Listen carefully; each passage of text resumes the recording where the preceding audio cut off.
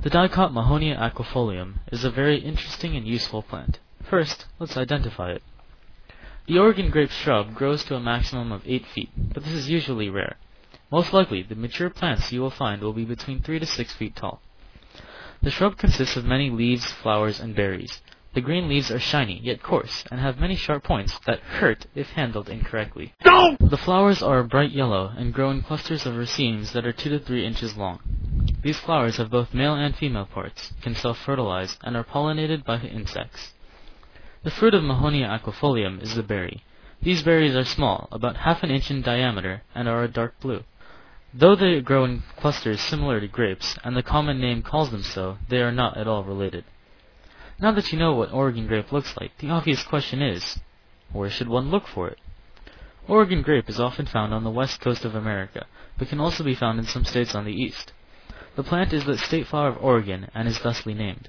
Generically, Oregon grape can be found in both woodland and urban areas because of special adaptations that we will discuss later. In California, Oregon grape is primarily found on slopes in elevations of 0 to 7,000 feet.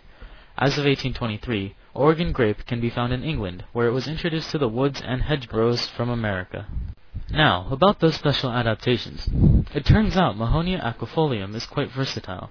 First, it is shade tolerant, allowing it to grow under the shade of taller trees or buildings as well as in direct sunlight. Second, it is drought tolerant and requires a minimum precipitation of 25 millimeters to survive. Oregon grape can also grow in different soil types, including sandy, loamy, or clay. One of the few things the plant can't stand is strong wind. However, it can withstand extremely low temperatures up to negative 43 degrees Fahrenheit. One extremely important aspect of Oregon grape is its ability to form thickets. Thick thickets. This makes it a favorite among landscapers, especially with its added versatility. Just set it down and watch it grow. In the woodland, this ability actually excludes other plants, making Oregon grape an invasive species, according to some sources. Besides landscaping, Oregon grape is also useful as food, coloration, and medicine.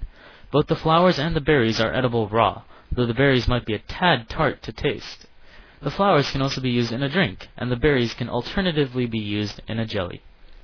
Oregon grape produces 2 dyes for coloring. The yellow dye comes from the inner bark and roots, and the dark blue dye can be extracted from the berries. Finally, Oregon grape has many medicinal uses.